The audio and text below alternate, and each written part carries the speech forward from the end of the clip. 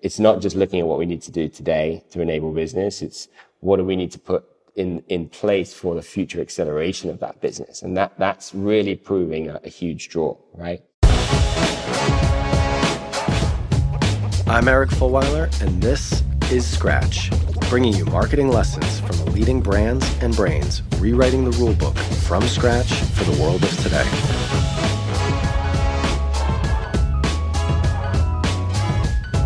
Hey everyone, my guest today, Sam Dolka, who is the Associate Vice President of Global Business Marketing at Dubai Economy and Tourism. So we've had a lot of marketers and entrepreneurs on, from product businesses, services businesses, but how about a city and a region? So Sam worked for a long time on the consumer side of the marketing organization for Dubai, and now he's shifted to the business side. And it's really interesting to hear and think about how he and the team market Dubai and the brand of Dubai, and also how they think about it like a product. He relates it to Apple in a way, where there's different kind of products underneath the brand and different features within those products. So I think that's a really interesting perspective shift for a lot of us. And I really loved how he talked about finding meaningful influence within the audience you're trying to reach. What are the things they care about? What's the culture around them? How can you tap into that to create meaningful dialogue that people are actually going to care about?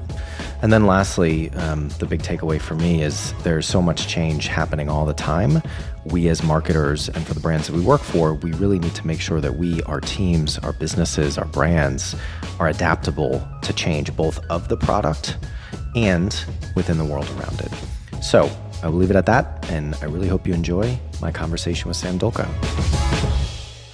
Well, listen, it's good to see you. I really appreciate you making the time to come on the show. I think it's really interesting, like we were talking about a couple days ago when we did the first take, or before we actually did the first take. I think it's really interesting having you on to talk about what you're seeing in the market, your perspective as a marketer, but also just, when we think of challenger brands, we think of products and services, but Dubai as a brand, as a challenger brand, is probably one of the most successful examples out there with what's happened, particularly over the last 10, 15 years. And a lot of that has come from the work that you and the team have done within Dubai Tourism. And I know your role now is a little bit more focused on kind of the business side of it, which we're going to get into, but I'm really looking forward to hearing your thoughts, and I'm sure people listening are too.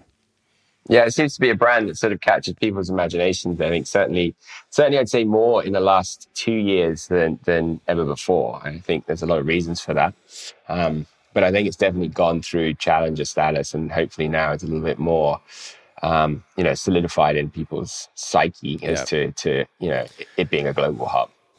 Yeah, and in many ways, it's the incumbent, you can argue, and that's kind of how we think about things. Of course, we call them rival brands, successful challengers, but it's a little bit to our own benefit. We're trying to create a term around that. But if you think about it, the term challenger brand is actually a statement of intent, not accomplishment. And when challengers succeed in their intent of disrupting a market, they kind of become they become a little bit more mainstream, a little bit more accepted. Maybe you don't hear them kind of as much, at least not in the kind of like stunty challenger disruptive type way. And I think that Dubai, probably you could argue now, is more of a rival brand than a challenger brand, but being challenged, or attempts at challenging it in the region, from Abu Dhabi right next door, from everything that's going on in Saudi. So I think it's really interesting, not just that you've been able to do that, but also how quickly it's kind of gone from challenger to rival.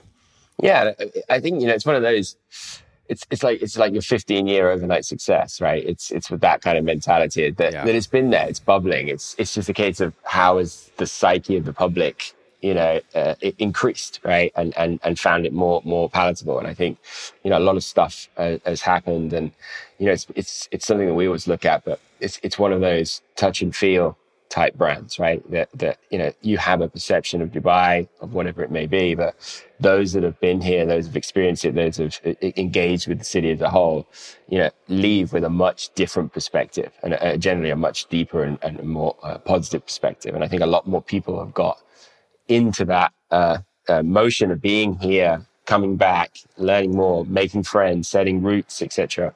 And I think that's sort of got to a critical mass where that's now sort of starting to amplify out further and further and further and build momentum as well. Amazing. Well, looking forward to digging into that further. But let's start with kind of the intro warm-up questions. So first of all, can you tell us about a brand that you are very interested in or obsessed with right now? Yeah, there's actually a couple, and for different reasons. I mean, for me right now, I'm totally obsessed with channels of influence. And what I mean by that is, where is people actually making meaningful impact and connection with their audiences or their customers, right? So it's going beyond the sort of superficial, and it's really like, it's real deep connections. And that tends to be in more unique spaces, right? And I think a couple of really interesting brands that I've seen do that recently, and I'll give you some more local examples, I think, because you guys obviously have a lot more international chat, in the US and Europe. There's Adidas here particularly has done something really interesting recently, and they've been looking at doing a lot of different collabs, and they've done one with Gucci, et cetera, et cetera. But the one that's really, really got people talking was they did a collab with a Pakistani street food restaurant called Ravi's, which is, like $2, $3 food dishes, hasn't changed the way it's done anything in the last 30, 40 years. It is exactly what it says it does on the box, but it's always had a special place within society for those who know, right? And it's certainly got a cult following without having ever actually done anything, right? So they collabed together. I think it was a long time in the making, and out of the back of that, did a lot of things, but in essence, created a shoe line that sold out within minutes, in some of the biggest malls in the world. And what was really interesting about that is, this is a restaurant, a street food restaurant that has no social media presence, that has no marketing, that has nothing. It doesn't do anything. It just does what it does. And the collab together, I would say, has elevated Adidas's brand more, right, in the public psyche than it has the little street food restaurant, right? Street food restaurant's cool and stuff, but I think people have grown more attached to Adidas as a brand for this collaboration. So they've taken, in essence, a complete unknown with no presence online or anything, and that has actually elevated the Adidas brand higher than it has the little street food restaurant, right? So I think that's a really interesting example for me. A couple of other ones, just as we're on it, just to touch on it. I think one that I've been really interested in is brands that are focusing in what they call modest fashion. There was a brand that was around a couple of years ago called The Modist. And then, it disappeared a little bit through COVID. It's coming back again, which focuses purely on what they call modest fashion. And that's fashion that's targeted towards, Muslim women, conservative women, but it's high-end fashion and really started to get pickup with global fashion brands around the world. It's a huge multi-billion-dollar market, and how they're engaging with a community that felt underserviced and undervalued, again, is a massive insight into, how a model that might work in the Western markets is completely ignored in markets where it's really needed. And there's a huge growth opportunity for something like that. The last one I would say that's really interesting to me at the moment is what's going on with the game Fortnite. And if I'm going back to communities and building that kind of level of engagement, deep, meaningful connection, just what I've seen them do, across everything that they've been doing, collabs and the way they build their infrastructure and the spin out content that comes out of it and the fan base and everything else, I think it's a really good example of two things. One is, how do you build a totally engaged community that is passionate about the brand or the product? And two is probably a good insight into potentially what the metaverse could look like for the next generation of people coming up, right? And that's, where kids are spending a lot more of their time. It's where people feel that they can be a lot more free, in the way they look and how they engage with people. So again, that's something that's been really interesting to me. I'm seeing how can we take stuff like that and build that level of engagement for ourselves, right? Fascinated by the esports world and the gaming world in general, because I think a lot of people, if you're in it, you know how big it is and how intense it is and how involved and invested the people are that are in that world. But if you're not, you don't realize it. And I think it's always interesting, particularly talking to more traditional marketers, looking at esports as an area to build brand or deliver marketing results. There's kind of this disconnect where it's different from how they would think about other sports. And it's the same at the end of the day. whether or not people choose to watch someone else playing a game, which a lot of people think is silly, or watching grown men and women kick a ball around a grass field, like it's just as silly, but it happens to entertain and unite people and build community and all those things. And there's a lot of attention there right now. It was actually, we're recording this July 14th. I almost went down to, I think it was Dusseldorf, it might have been Cologne, tomorrow for the Intel Extreme Masters tournament that's put on by ESL, who we've been talking to for a while. And I was interested in going just for the sheer experience of it, because I think people don't realize how big it is. And then just picking up on a couple things that you said and where my mind went, I think the modest fashion trend is interesting because I think a lot of challenger brands are really good at understanding where there's an underserved niche within a market. And some of them kind of like happen onto it just organically, like that's where they started because it was the problem that the founder had, and then they built a business around it. But I think it's a really interesting and helpful exercise to go through for marketers listening of like, your audience, the market you're trying to serve, but where are they underserved and how can you potentially go into that? And then the Adidas one is interesting because we spend so much time as marketers thinking about our product or our service and the audience, but actually there's another layer within that, which is the culture through which the customer experiences your product, service, and brand. And so again, I think always thinking about and being aware of what is the culture around your audience that's relevant to you and how is it shifting? Where is it maybe underpriced or people don't know about this cool street food restaurant, and how can you do something with that? So especially lifestyle brands and fashion brands, that's so much of how they build their credibility and their equity is not just delivering a product, but so much of those are just built on brand. And so they have to come to life in cool and interesting ways by understanding the trends of culture around their audience. Yeah, I totally agree. I mean, there's quite a few examples, and I think it's just really like relevant to the audience that's sitting there. It's because, this part of the world can be hugely different from place to place, right? And I think, one brand doesn't fit one size, right? And that's just not a concept that's here. And you see the most successful brands do that. I give you another example, Careem, which is the ride-hailing app that Uber bought out for over $3 billion, right? It was one of the first unicorns to come out of this region. It was successful where its competitors wasn't because it adapted its product hugely to each of the markets it went into. Particularly, let's take Saudi at the time. They were able to offer driving and freedom to people who couldn't do it on their own, right? So I think that's really interesting. I also think the adaptability of culture is an interesting one as well, because I'm not sure if you know, but Huda Beauty, right, which is one of the biggest beauty brands in the world now, she's based here, right, in Dubai, and that's where she grew her business.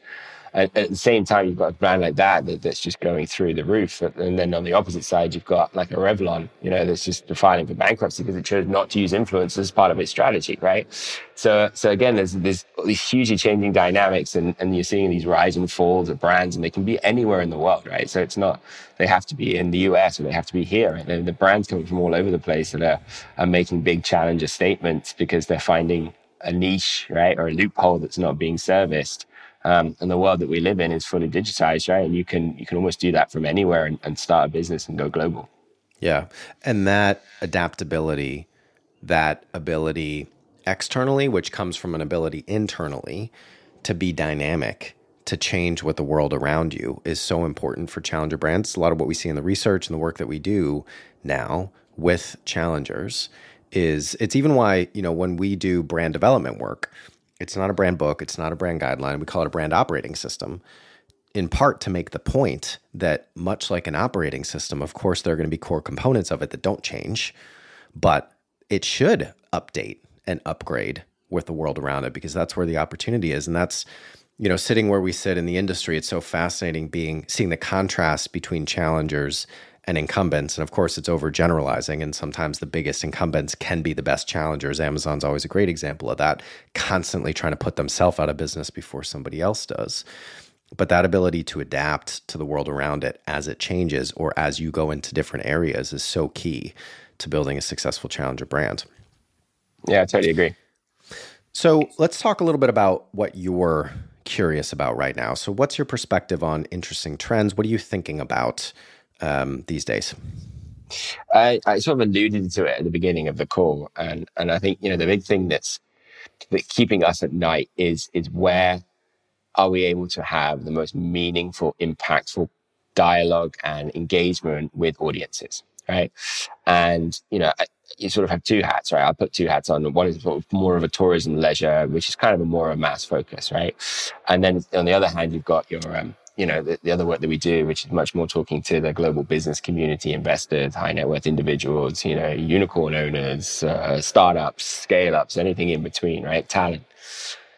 What we've certainly seen is that the global content landscape has become just so saturated, and a lot of people don't necessarily know even more where to turn for credible information, but equally, information or content that is, really tailored towards them, that they know is in essence, trustworthy, and ones that they want to get behind and believe in, right?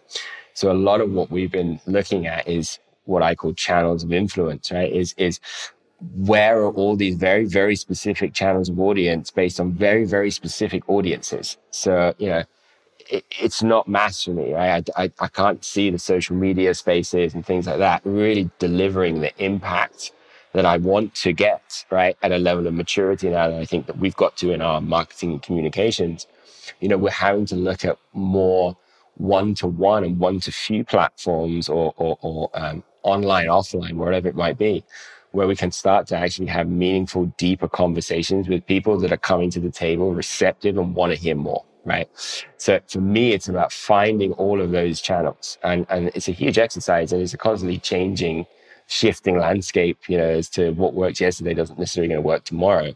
But what I've certainly seen is that when you put like-minded people who are receptive to a dialogue within a much more enclosed space, in essence, whatever that may be, then the impact out of that seems to be far, far greater, right? Than me saying I've got 11 million views on a YouTube video, right? So that therefore means 11 million people love my video. But does it cause an action or a reaction? Yeah. And I think that's the big thing, particularly with everything that's going on with data and anything else that's going around it. Am I actually being meaningful to my clients or my audiences or customers? And I think that's the big thing that's certainly my focus going forward. So how are you actually going about that? If we take that one level deeper to the extent that you can share within Dubai Economy and Tourism and your team, because I think a lot of marketers, every marketer is probably challenged with the same thing increasingly nowadays with the shifts that we've had in the technology and the media landscape around us. How do you attract people's attention? How do you get them engaged? How do you find, post iOS 14 for a lot of businesses that were spending a lot of money on digital performance and that was working very well? How do you find the new channels to invest that's going to deliver that type of return? So I think you touched on it a bit at a high level, but I'd love to hear the next level down of how do you work with your teams to actually try to uncover those opportunities and measure them? I mean, I think there's two schools of thought, right? If you're looking at more of a conversion component, right? So I'd say that's more your tourism side. You have to build very effective funnels. And then those funnels need to have that conversion component built into them that can then feed back into the cycle, right? So you need to be able to track something from end to end, right? If we talk a little bit more around, when you're talking to business people who tend to make, much longer time decisions, et cetera, that becomes much more trickier. And they're not going to be in a lot of the places that you would traditionally assume as a marketeer. So in essence, a lot of these are sometimes going back into a bit more of an old school sense of space where it's events, it's networking platforms, it's, word of mouth, right? Some of the older marketing tactics, right, are actually proving to be much more effective because they're coming from a place of trust. And when I say trust is, I'm at an event because I choose to be here, or I'm listening to this person because this person has trust with me. Therefore, I'll listen to you, right? So what I've certainly seen is, the bigger the decision, right, or the more senior the decision maker, right, the level or the circle of trust, right, is much more smaller.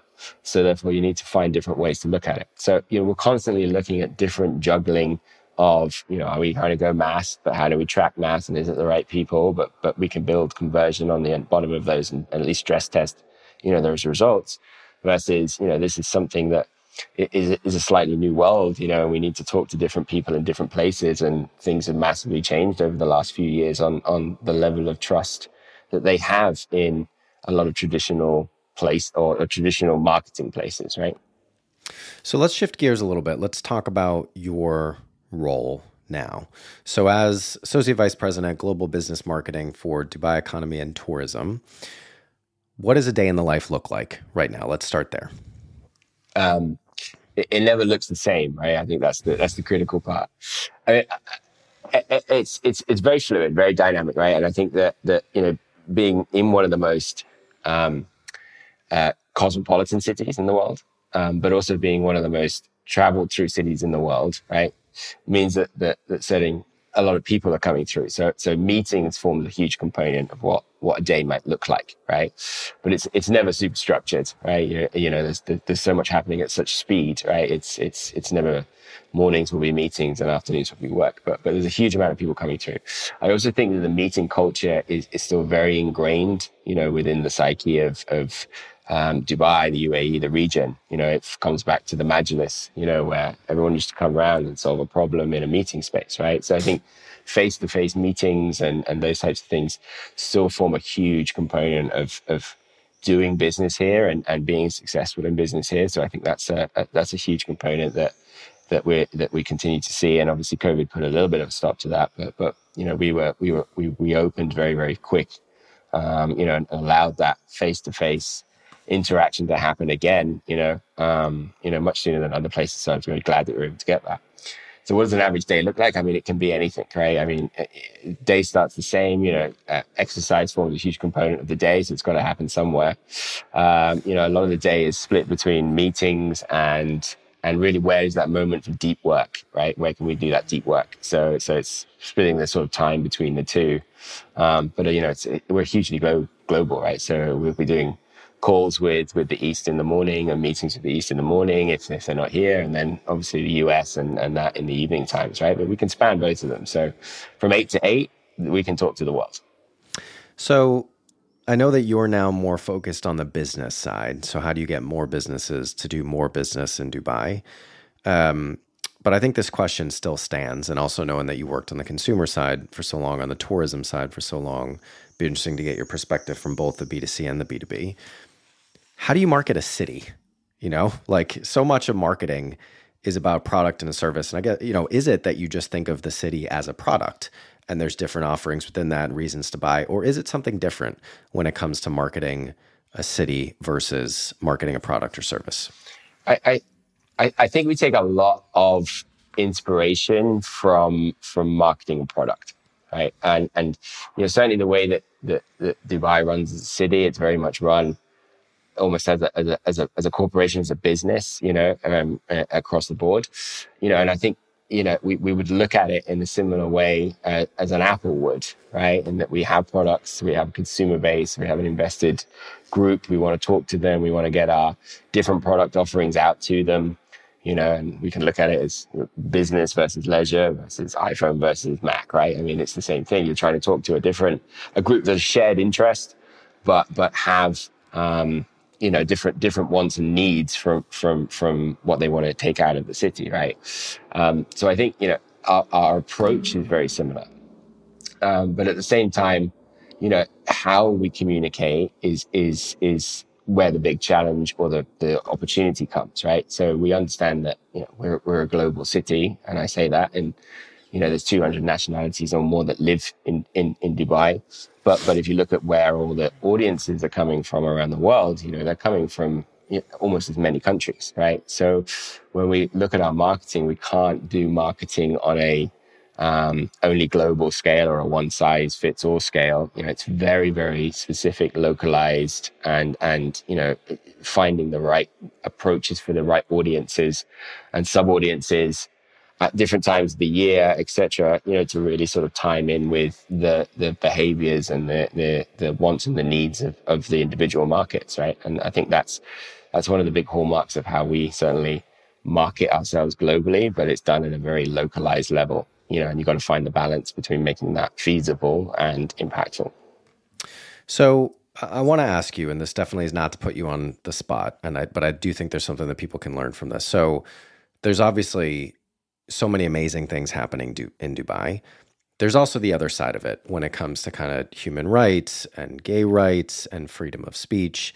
So it's not necessarily about that. Like, that's not what this conversation is. But I guess what I wanted to bring up is, how do you deal with a product that has some negative perception in certain parts of the world? How does that fit into how you think about it? Look, I think the philosophy is also, twofold, right? One is we always invite people to experience it and see for themselves, right? And not just take what they've read or seen, right? Because I can tell you, hands down, that the majority of people that I've ever met over the many courses of my years from all walks of life and income brackets and geographies have had a hugely different and positive change in perception when coming, right? I think that's important. Yeah. I think that comes back a little bit to channels of trust that we talked about earlier. Secondly, I think someone once told me the Star Wars marketing model, right? And it was, you have at the top, you have diehard fans that they're gonna be engaged with the product and go and see your movies no matter what happens, right? At the bottom, you're gonna always have detractors that are never gonna change their mind on it no matter what you do, right? And then in the middle, you have this huge group that are, I'm interested, I want to know more, convince me, right? And I think the big focus for us really just is really how do we change those people and get those people to come, build them into advocates for the city and help them sell further, right? Once they've had a positive experience. So for us, it's really, putting the effort into where it should be focused. And so how is it going on the business side now? I mean, for, just personally, I don't know, maybe I am your target market. I was just thinking, because obviously we're very early with Rival, but we just hired somebody in the Middle East. We're hoping to do more and expand down there. And Dubai, to me, is kind of the default of where we might eventually want to set up in the region. And as I understand it, we met when I was at Vayner and we were looking at potentially expanding down there. So it's been a little while, but I think that Dubai has kind of it was relatively easy before, but I think they've increasingly made it easier and more appealing for international businesses to set up. So I'd imagine that's part of what you're doing. But overall, how is it going when it comes to the product of Dubai for businesses? Yeah, I mean, it's been phenomenal, actually, in particular over the last 2 years. Even during COVID, obviously Dubai was one of the first cities to shut, but it was also one of the first to open. And a lot of people came here during that period. People that from very strong backgrounds, from companies, from private individuals, whoever they may be, realized that this was a city that they could potentially stay in, and then it was a case of business, and this is where I could set up, and then this is where I could live full time, right? And we've seen a lot of that transition happen. I think the other component is obviously Dubai, like you said, it's very proactive, right? In looking at what needs to be done next, to stay ahead of the curve, right? As you would in any, as you said, you try and put ourselves out of business before somebody else does, right? So it comes constantly changing. So yes, you're looking at ease of business, how can we enable business even further? But it's really looking at not what needs to be done today. It's very much, I know what we want to do in 5 years, we want to do in 10 years, we want to do in 20 years. It's very, very clear, right? So that gives a lot of stability, right? But it also gives a lot of foresight into where everybody wants to go. I mean, just this year alone, Dubai was one of the first globally to announce an independent regulatory body for the virtual assets industry, right? As a whole, right? Completely independent, looking at it, we need to solve this problem, right? So that's one thing. We've set out a full citywide metaverse strategy, right? Which is already fully committed, and, they're going to start building out an entire metaverse strategy, and they want it to be 1% of the economy, right? In the next few years. So it's not just looking at what we need to do today to enable business. It's what do we need to put in place for the future acceleration of that business. And that's really proving a huge draw, right?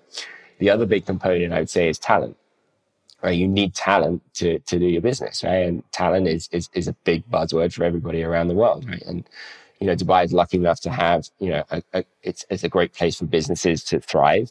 but equally it's a really good place for people to live, right? And I think you're seeing a lot of people choosing that lifestyle as a place where they want to go, and therefore talents coming here. The barriers to entry are less, where others are putting it up. So I think, that's a huge component, because you need the talent to drive the engine of business, right? And I think that's a huge credible play for us. Is there a campaign that you've run recently that you're particularly proud of? Or I think it'd just be it makes a lot of sense to me in terms of the strategy, if you will, and what we've been talking about. But when you get into the tactics, I'd be curious to hear, what does it look like when you launch a marketing campaign for Dubai to businesses? So again, I think, we've done a lot on the business space. And as I said, I think a lot of where we've moved into is much more bespoke, right? And it's more looking at how do I engage through multiple different one-to-one or one-to-few avenues, right? So we've done a lot of marketing, we've done a lot of above the line, we've done a lot of, working with global media partnerships, et cetera, et cetera. But what we started to realize, that's great for when you needed to build a brand and get a conversation going. But now at a next level of maturity, is it as effective as it was? And I'm saying now what we're seeing is that the dialogue, on a more intimate basis is a much more effective route to go. So I'd say that on the business side. So to not answer the question, is we've changed our entire marketing mix away from traditional marketing, that kind of thing, into a much more B2B or one-to-one space type approach. On the flip side, one of the big things we did as Dubai Tourism was launch the Dubai Presents campaign earlier this year. It was shot with Zac Efron and Jessica Alba, which itself is just a phenomenally interesting a take on a destination marketing campaign, right? And I don't know if you've seen it, but it's basically it's done in 6 different film genres, and it's designed to look completely like a movie trailer. And it's spy, it's romance, it's done, in the style of Wes Anderson versus whatever. And we rolled that out globally. And that was a really interesting one, because the amount of effort that went into looking at the complete end-to-end, channel mix, distribution, assets, content, what we were trying to achieve, driving back into conversion, etc. So it was just not only a great campaign that was really well done, but it was one that was, highly successful in achieving meaningful outputs. And I think that was something that was really cool. And the fact that we were able to do it in COVID was even better. Yeah, it's really cool. Well, I'm looking forward to coming down and hopefully being a business that's come in. If there's a way that I can attribute us setting up in Dubai to your marketing efforts, just let me know.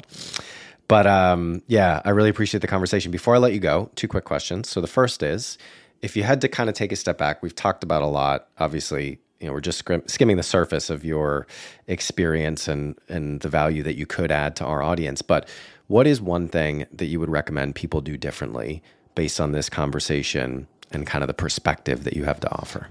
Again, and I've harped on about it a lot, but I think you've really got to understand and know your audience better. I think that's something that we should all take a step back after the last 2 years, because I'm guaranteeing it's changed. Right? I think honestly, people's mentality has changed, their headspace has changed, their wants and needs have changed. What they feel passionate about has changed. And I think everybody should be reevaluating, in the truest, purest sense of the form of where actually is my audience? What do they really, really want from me? And what should I be giving them? And it should be really be linked to a purpose. And it shouldn't be what I want. It should be what the audience wants. And I think a lot of people have forgotten that it's not me making that assumption on their behalf. I think it really should be, you go out and do your research and you really find out what really makes these people tick. And you've got to deliver on that, because they can turn you off in a second, right? And that's the world we live in. I totally agree. And I think any successful product, any successful brand, any successful marketing campaign ultimately stems from a deep and differentiated understanding of an audience need and finding a way to solve that. So I love that. And last question, who is someone else that we could have on the show? If there's someone you'd recommend, doesn't have to be someone that you know, but who would you recommend to come on as another guest? I have a friend who runs his own marketing agency here, and he's been doing some insane stuff in AR and VR space, right, around marketing and things like that. A guy called Mike Corey. It's a company called We Are Tactical. I know Mike very well. Do you know Mike? Yeah, I saw him when he was in London. When was it? A couple months ago. I've always been amazed at not just what those guys are doing, right? And they've done a lot of really interesting things, particularly in the world of sport and how they've re-looked at how do you bring social media coverage to sport. But I just their sort of passion and philosophy on a lot of different things, I think is very, very cool. Definitely one you guys should speak to. It's great. Yeah, I've always been a fan of his. I will have to reach out to him about that. Great suggestion. All right, Sam. Well, I really appreciate you making the time. Looks like our internet held up this time, so that's great. But looking forward to hopefully seeing you when I'm next down in town and just watching everything that you're doing with the Dubai brand. Absolutely. And anyone else wants to get in touch, they can pass through my details. Perfect. Will do. Scratch is a production of Rival. We are a growth consultancy that builds challenger brands, strategies, and capabilities to disrupt categories. If you want to learn more about us, check out wearerival.com. If you want to connect with me, email me at eric@wearerival.com or find me on LinkedIn. If you enjoyed today's show, please subscribe, share with anyone you think might enjoy it, and leave us a review. Thanks for listening, and see you next week.